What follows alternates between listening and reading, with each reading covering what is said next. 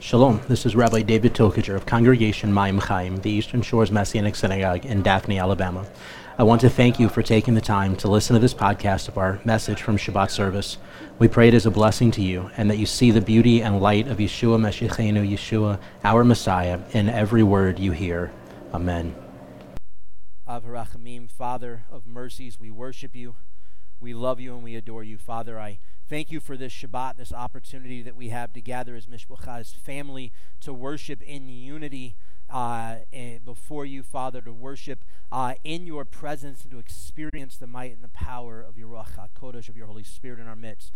Father, I pray that as we open up your word today, that you will speak boldly into our hearts and our lives, that it will be your word heard, your word received, that nothing of me will be involved except that which you have ordained specifically for this purpose. Father, have your way in our lives today and allow us to leave this place changed and transformed by your word so that we can impact the world around us with the truth of the good news of your Messiah. B'Shem Yeshua Meshachenu. In the name of Yeshua, our Messiah, we pray. And everyone says, Amen. So this week, as we said earlier in the Torah service, we're in Parasha Ki Teitzei. I've had kind of over and over again over the past several weeks, and if you've paid attention to the messages, if you haven't, go back and re-listen to them and pay attention again. But if you pay attention to the message, there's this overbearing theme that the Lord has put on my heart as we move through this season of the 7 weeks of consolation, this period of time between Tisha B'Av, when the temple was destroyed not once but twice in the history of Israel, and a number of other atrocities have occurred on that same day to the Jewish people across our history, leading up to Rosh Hashanah, which is the beginning of the 10 days of awe, or the season of repentance that we enter into in Judaism. And so there's this message that has just been an overwhelming burden on my heart, this idea of repentance and God's faithfulness and being merciful and gracious in spite of often who we are, solely because of who he is.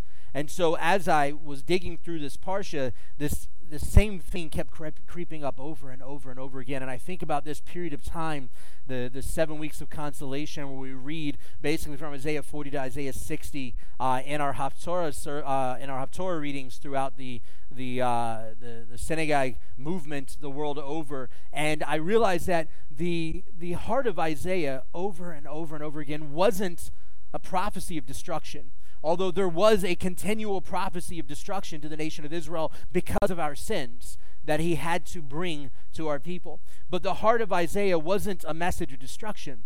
The heart of Isaiah and the prophecy that the Lord was speaking through him was one of return, or in Hebrew we call teshuvah, this idea of repentance. You know, we have this notion in kind of the Western body of Messiah that repentance is just simply asking for forgiveness, just simply going, God, I totally messed up again. Sorry about that. I'll try my hardest next time.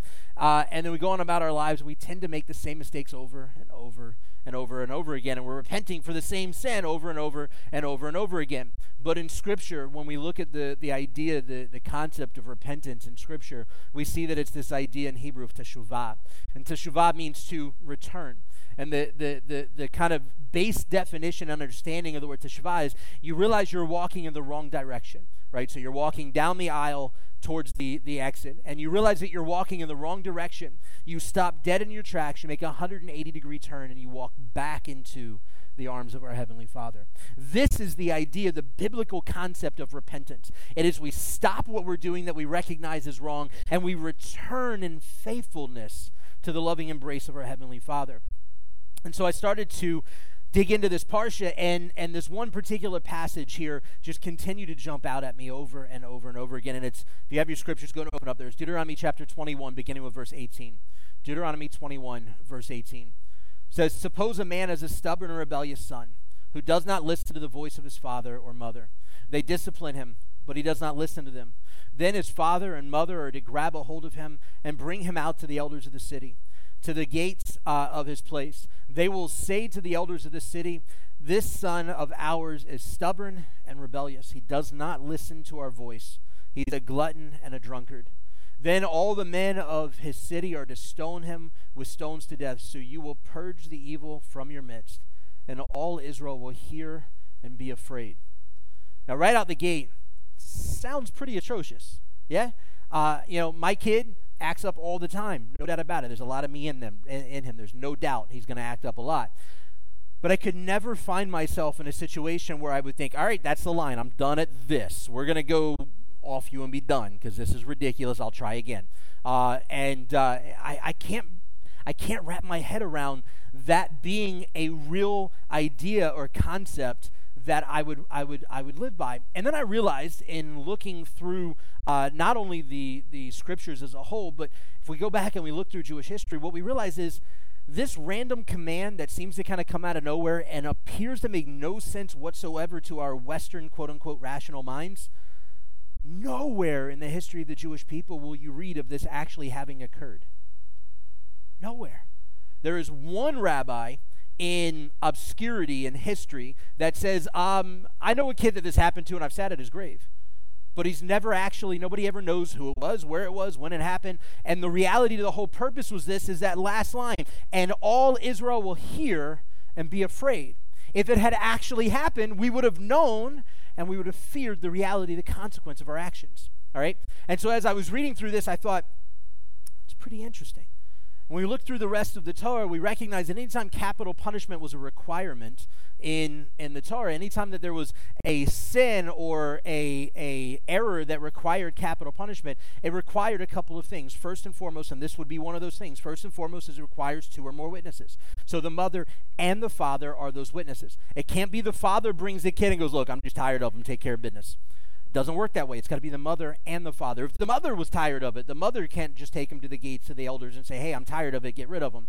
It has to be both the mother and the father. So the mother and father are the witnesses, 2 or more witnesses. Beyond that, when we look through the totality of Torah, it actually talks about how whenever there's capital punishment and there's 2 or more witnesses, that the witnesses have to be the ones to cast the first stones. So here it says that the elders would stone him, but what it doesn't talk about is that capital punishment requires that the witnesses cast the first stones, and then the elders will finish the process. So when we go here, not only do the parents have to take their kid to the the elders at the gate of the city and go, hey, my kid's a train wreck, I'm done with it, I wash my hands of it, you guys kill him and that's over, it won't be an issue anymore. But the parents have to stand as witness and say, in essence, there is no hope left for my child. There is no hope left for my child. I don't know of a single parent who has the worst possible children alive who doesn't still hold out hope for their children to return. I can't think of anybody. So the parents have to first say there's no hope left for my kid, and then the parents have to be willing to stone their kids, to take part in it. I think part of the reason why we never read about it happening is because it didn't happen, because there wasn't a need for it.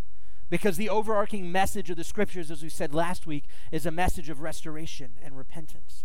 And this was here to give us a reminder of God's desire for us to return to him. And I feel like and wholeheartedly believe that there is a far greater message that is in this that is prophetic than what we could imagine in just reading the text itself. As a matter of fact, I believe that message is actually something that is for not just the nation of Israel and holding to this idea, but I believe that it's a prophetic revelation for the people of Israel as a whole, the Jewish people, and a prophetic revelation for all of God's creation as a whole. And the reason I believe this is because over and over again in the scriptures we see a continuing stream of thought. We see a continuing concept of relationship that the Lord uses and reveals in his interaction with his creation. And that is that he calls us his children. Over and over and over and over again throughout the scriptures, he calls us his children.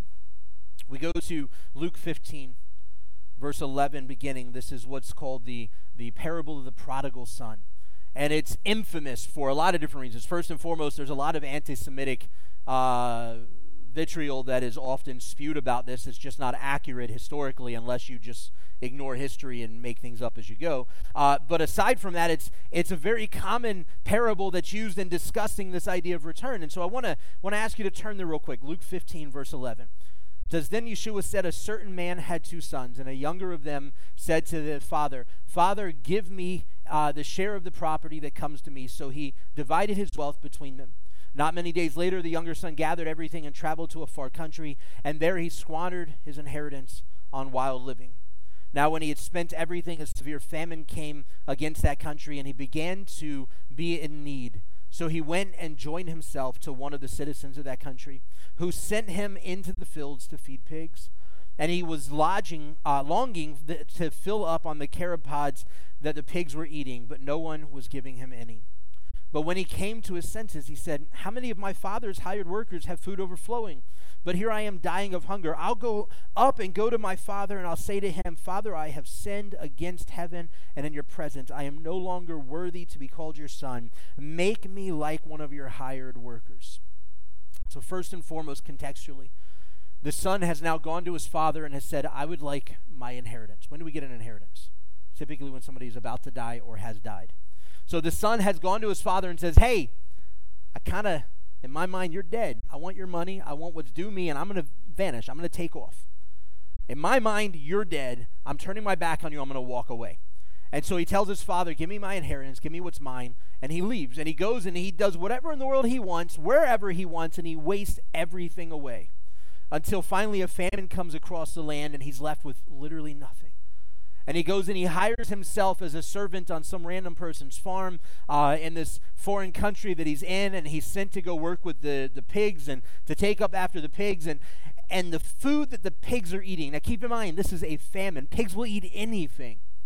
So they've got these carob pods that they're feeding them because there's nothing else to feed them. They'll eat anything. And he's looking at what the pigs are eating and going, "Kind of looks good right now. I'm really, really hungry. I would be happy if somebody would just give me one of those to eat." And then it suddenly dawns on him, you know what? My father's hired workers, the people that work on his property, have plenty to eat. I'll just go back to my father and tell him, "Look, I definitely messed up, no doubt about it. Just bring me on as one of your hired workers. I don't want to be your son again. I don't think that you have any obligation to restore me to that place. I just want to work on your property. I just want to be a part of those that are working."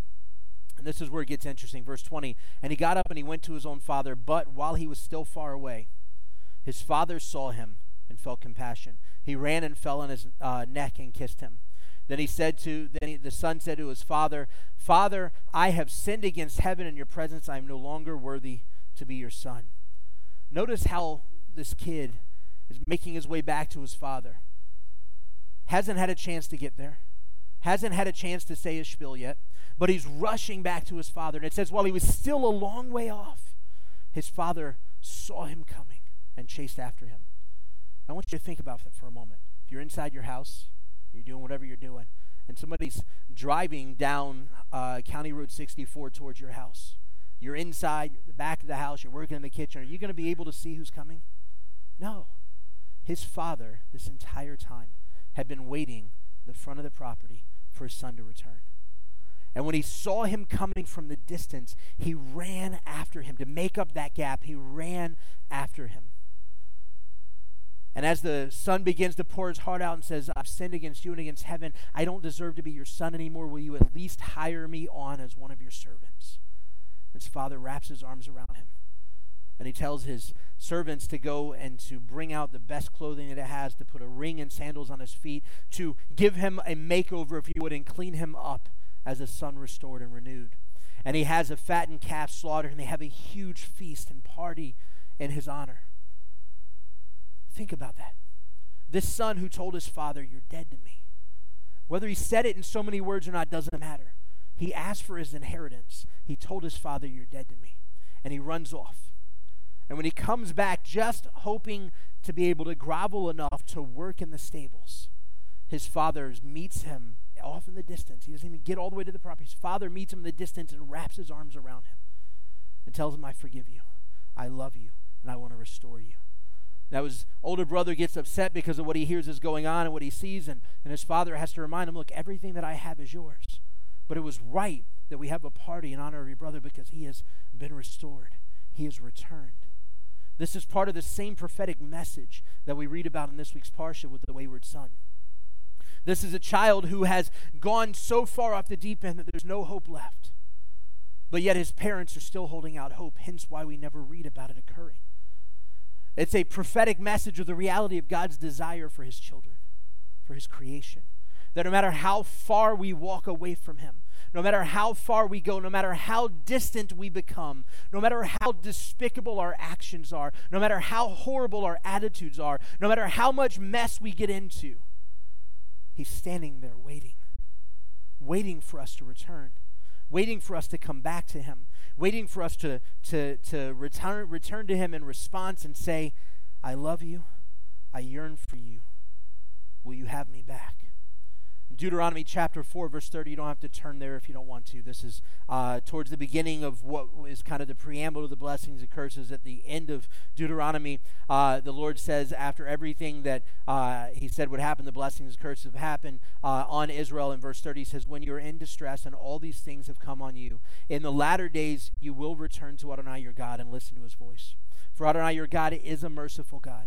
He will not abandon you or destroy you, or forget the covenant with your fathers that he swore to them. When we look back at the Talmud, in particular the Mishnah, Deuteronomy Rabbah, speaking specifically of this passage from Deuteronomy 4:30, but it carries over even to what we read here in this idea of the wayward son, and then also in the prodigal son. Rabbi Meir said, "To what is this matter like? It is like the son of a king who took to evil ways. The king sent a tutor to him who appealed to him, saying, 'Repent, my son.' But the son sent him back to his father, saying, 'How can I have the effrontery to return? I am ashamed to come before you.' Thereupon his father sent back word, 'My son, is a son ever ashamed to return to his father? And is it not to your father that you will be returning?' The Pesika Rabadi recounts in connection to this same concept, says a king had a son who had gone astray from his father on a journey of 100 days. His friend said to him, 'Return to your father.' He said, 'I cannot.' Then his father sent word, 'Return as far as you can, and I will come the rest of the way to you.' So God says, 'Return to me, and I will return to you.'" The overarching narrative throughout Scripture, from the first sin itself when Adam and Eve ate of the fruit, or more specifically when Adam shirked his responsibilities as the head of the household and allowed Eve to eat of the fruit and then partook of it himself. From the foundations of sin entering humanity, God's single desire has been for us to return in repentance, for us to return to our Heavenly Father. Over and over again, we see this image. This is why the Lord continually calls Israel and creation as a whole his children, over and over and over again. This is why he called Israel out, the Jewish people out, as the smallest nation of all the nations on the earth, so that they could be brought back in restoration to live an example of restoration for the rest of the nations, to be able to see the restoration God has in store for his creation. This is why Romans says that in the same way that salvation was given to the Jews, it has also come to the nations. And then he says that the nations have been brought into the body of Messiah to drive the Jew to jealousy for his God. So it's our job as the Jewish people to show to the rest of creation the restoration that God has in store for those that return. And the nations brought in the body of Messiah, it is our job as a whole to show to the Jewish world the restoration that God has in store for his creation through Messiah. We go to Isaiah 54. This is this week's Haftorah Parsha. This is right in the midst of these 7 messages of consolation from Isaiah. As a matter of fact, last week we read from Isaiah 52 and 53, a section of this section of Scripture from Isaiah 40 to 60 that has conveniently been carved out of the Haftorah cycle for this period of time, because the Jewish world as a whole, not seeing Yeshua as Messiah, doesn't quite know yet how to respond to this passage, which blatantly speaks of the death of Yeshua and the sacrifice that he would make on our behalf. And we pick up here in Isaiah 54, beginning with verse 4, it says, "Fear not, for you will not be ashamed, nor cringe, for you will not be disgraced. For you will forget the shame of your youth, and you will remember the reproach of your widowhood no more. For your Maker is your husband, Adonai Zevaot is his name. The Holy One of Israel is your Redeemer. He will be called God of all the earth. For Adonai has called you back like a wife deserted and grieved in spirit, like a wife of one's youth that is rejected. Says your God, for a brief moment I deserted you." And I want you to grasp these verses 7 and 8. Isaiah 54, 7 and 8. Write that down. Go back and study it for yourself. The beauty of these next 2 verses is that it reiterates the promise of the 13 attributes of God in Exodus chapter 34. It says here, verse 7 of Isaiah 54, "For a brief moment I deserted you, but I will regather you with great compassion." And the word there for compassion in the Hebrew is racham, with great mercy. I am in a surge of anger. I hid my face, my peneh, my face from you a moment, but with everlasting kindness. And the Hebrew word is chesed, this kindness, this loving kindness. I will have compassion. Racham again. I will have compassion on you, says Adonai, your Gaal, your Redeemer. If we go back to Exodus 34. Verse 6, where we read about these 13 attributes of God, it says, "Then Adonai passed before him and proclaimed, Adonai, Adonai, the compassionate and gracious God, slow to anger and abundant in loving kindness and truth, showing mercy to 1,000 generations, forgiving the iniquity and transgression and sin, yet by no means leaving the guilty unpunished, but bringing the iniquity of the fathers upon the children and the children's children to the third and fourth generation." And so we see here this idea of mercy, of renewal, of restoration that God desires more than anything for his creation. And this passage in Isaiah 54 comes after this long book of Isaiah with prophecy after prophecy after prophecy of God saying he is going to destroy Jerusalem, he's going to destroy the temple, he's going to wipe the nation of Israel, bring them out of the land of Egypt, and he's going to scatter them among the nations around them. Over and over and over again, this message is there, which is the exact message of the blessings and curses. He says, if you live by my word, I will bless you. If you live contrary to my word, I will curse you. And in those curses, you will be scattered to the nations. But when both the blessing and the curse occur, and you come back to me, I will restore you and renew you, and I will put my dwelling among you.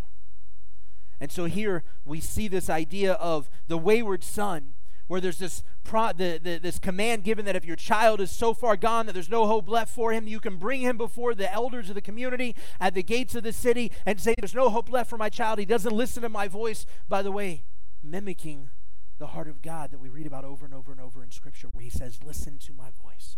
Listen to my voice. Listen to my voice. The Torah Parsha says that we bring the child before the elders at the gate of the city and say, he's lost, he's gone, there's no hope left for him. He's a glutton and a drunkard, and he doesn't listen to our voice. Sanhedrin 70a and 72a out of the Talmud says, the wayward and rebellious son is executed on account of the future, as the Torah penetrates his ultimate intentions. Eventually, he will squander his father's money, seek what he has become habituated to, not find it, and stand at the crossroads and rob people, killing them, thereby incurring the death penalty. Says the Torah, let him die innocent rather than have him die guilty. So the idea of the wayward son isn't just that this kid doesn't listen, but the parents recognize that he's so far gone that at some point he's going to not only be beyond return, but he's going to be so far gone that he's going to damage other people. And then they're to bring him before the community. So notice that the wayward son, should he be killed, he's not being killed because he's misbehaving. He would be killed because of how terrible he could become. But the reality is we serve a God who desires a relationship with his children so much that he already knows what we will become. He was well aware before he ever laid the foundations of creation what Adam and Eve were going to do. He was well aware before he laid the foundations of creation what you and I were going to do. The way we were going to mess our lives up, how many other lives we were going to mess up, how far into sin and depravity we were going to allow ourselves to go.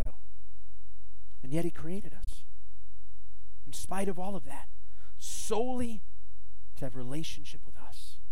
Even more so, having known what we were going to do, he created us solely to restore us in relationship with him.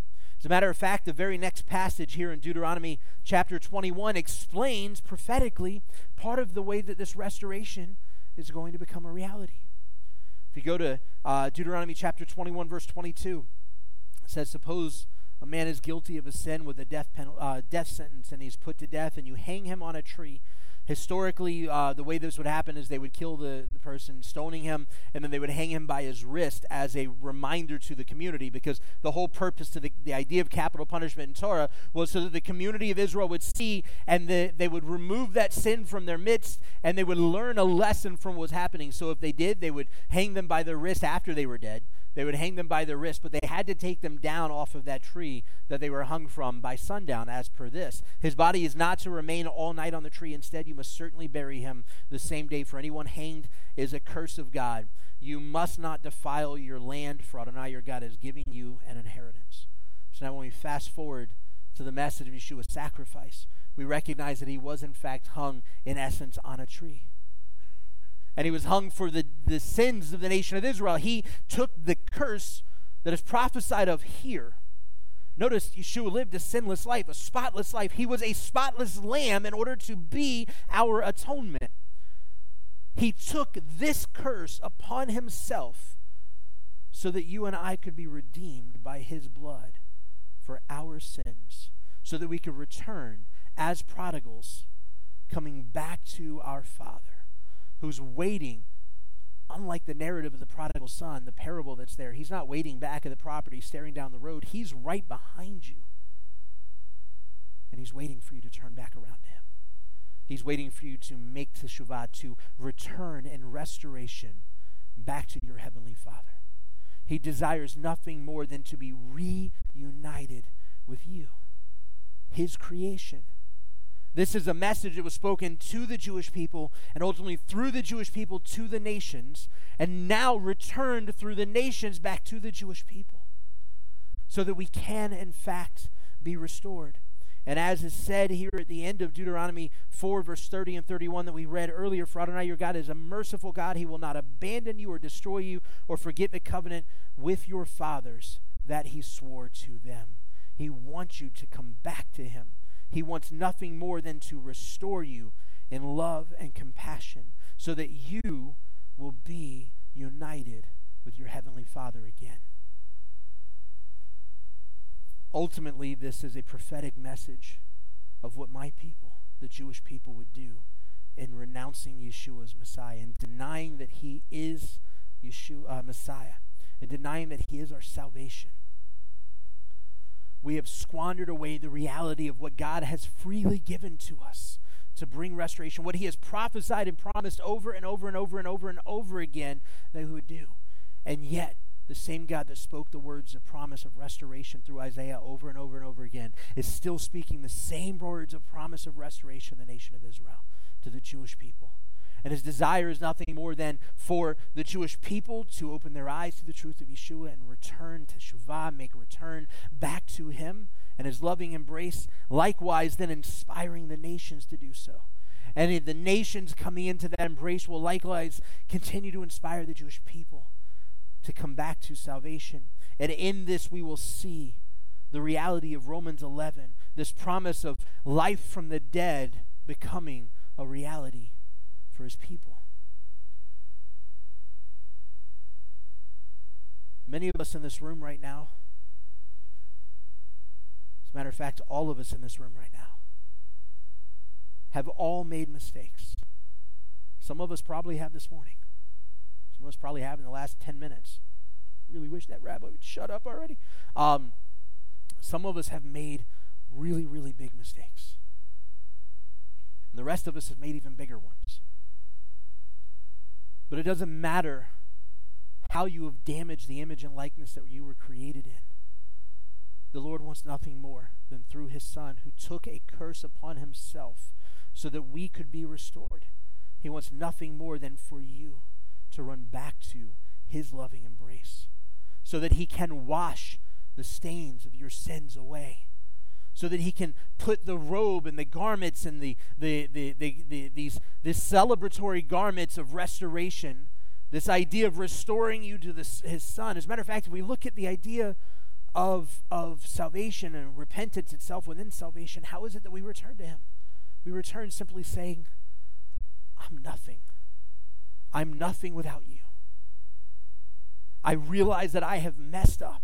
I realize that I have sinned. I realize that without you, I fall short of the glory that I was created in. I realize that I am not worthy to be your child. But will you please restore me anyways?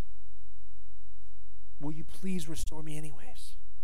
And he says, not only are you worthy of being my child, but you are so worthy that I created you so that I could restore you, so that I could wrap my arms around you.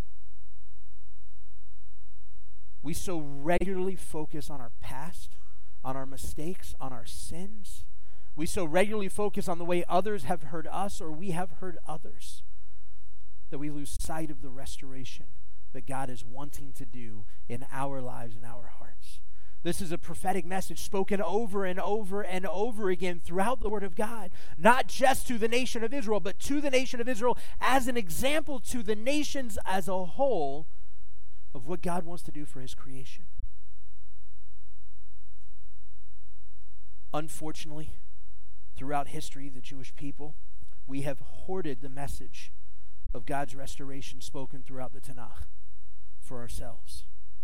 And since the onslaught of, or the rise, onslaught's a really pitiful word, sorry, bad choice. Since the rise of what we know as the church, the body of Messiah, separate from his Jewish roots and Jewish identity, has hoarded the message of the restoration promised throughout the Gospels. But the reality is from Genesis to Revelation, it's all the same message of restoration. Genesis to Revelation is one constant cry of a father waiting for his prodigal son to return.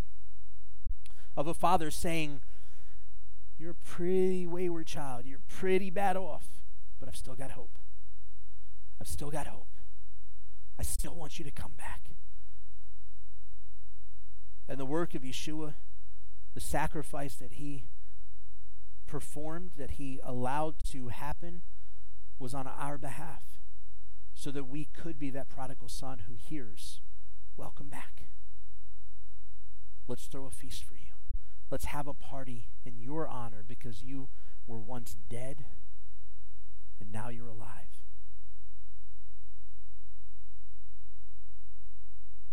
God wants you to find and understand and live in the reality of the life that can only be received in the blood atonement of Messiah Yeshua and the literal presence of God residing in you.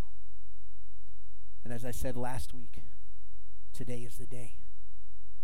If you're sitting here right now, if you're listening online, and you recognize that these words are ringing true in your heart, the Lord simply wants you to cry out in return. And just like the father and the narrative or the parable of the prodigal son, the Lord is standing there waiting. He says, "Come to me as far as you can, and I will meet you." He doesn't even expect us to be perfect yet. As a matter of fact, he knows we're still idiots even after we come to salvation, and it's a perfecting process from there. He doesn't expect us to be perfect, but he does expect us to yearn to encounter his perfection, to encounter his restoration. So I encourage you, if you are listening to these words today, do not let today pass by. Do not say there's always tomorrow, because we don't have a promise of tomorrow, but we do have a promise of restoration right now. Now is the time to cry out in return. Ava Rachamim, Father of mercies, we worship you, we love you, and we adore you. Father, we thank you that you are our Heavenly Father. We thank you that you have created us in spite of knowing we're going to walk away from you. Father, I thank you that you have used the nation of Israel over and over and over again in spite of our own errors and mistakes to show the beauty of the restoration of new life that you desire for your creation, that you have provided, and that you simply long for us to come to you in repentance and receive. Father, I thank you that you have not created Jew and Gentile, but you've created humanity, and that your creation is your children, are your children, that your desire is for your children to return to you, that you have called out the Jewish people to be a light unto the nations, and the nations to drive the Jew to jealousy for his own God, and that cyclically we work together to see all creation restored and renewed in you. Father, breathe new life into us today. As we return to you and cry out, we are unworthy. Father, we thank you that you say, not only are we worthy, but we are throwing a feast for you on your behalf because you were once dead and now you're alive. B'Shem Yeshua Meshachenu, in the name of Yeshua our Messiah we pray, and everyone says, Amen.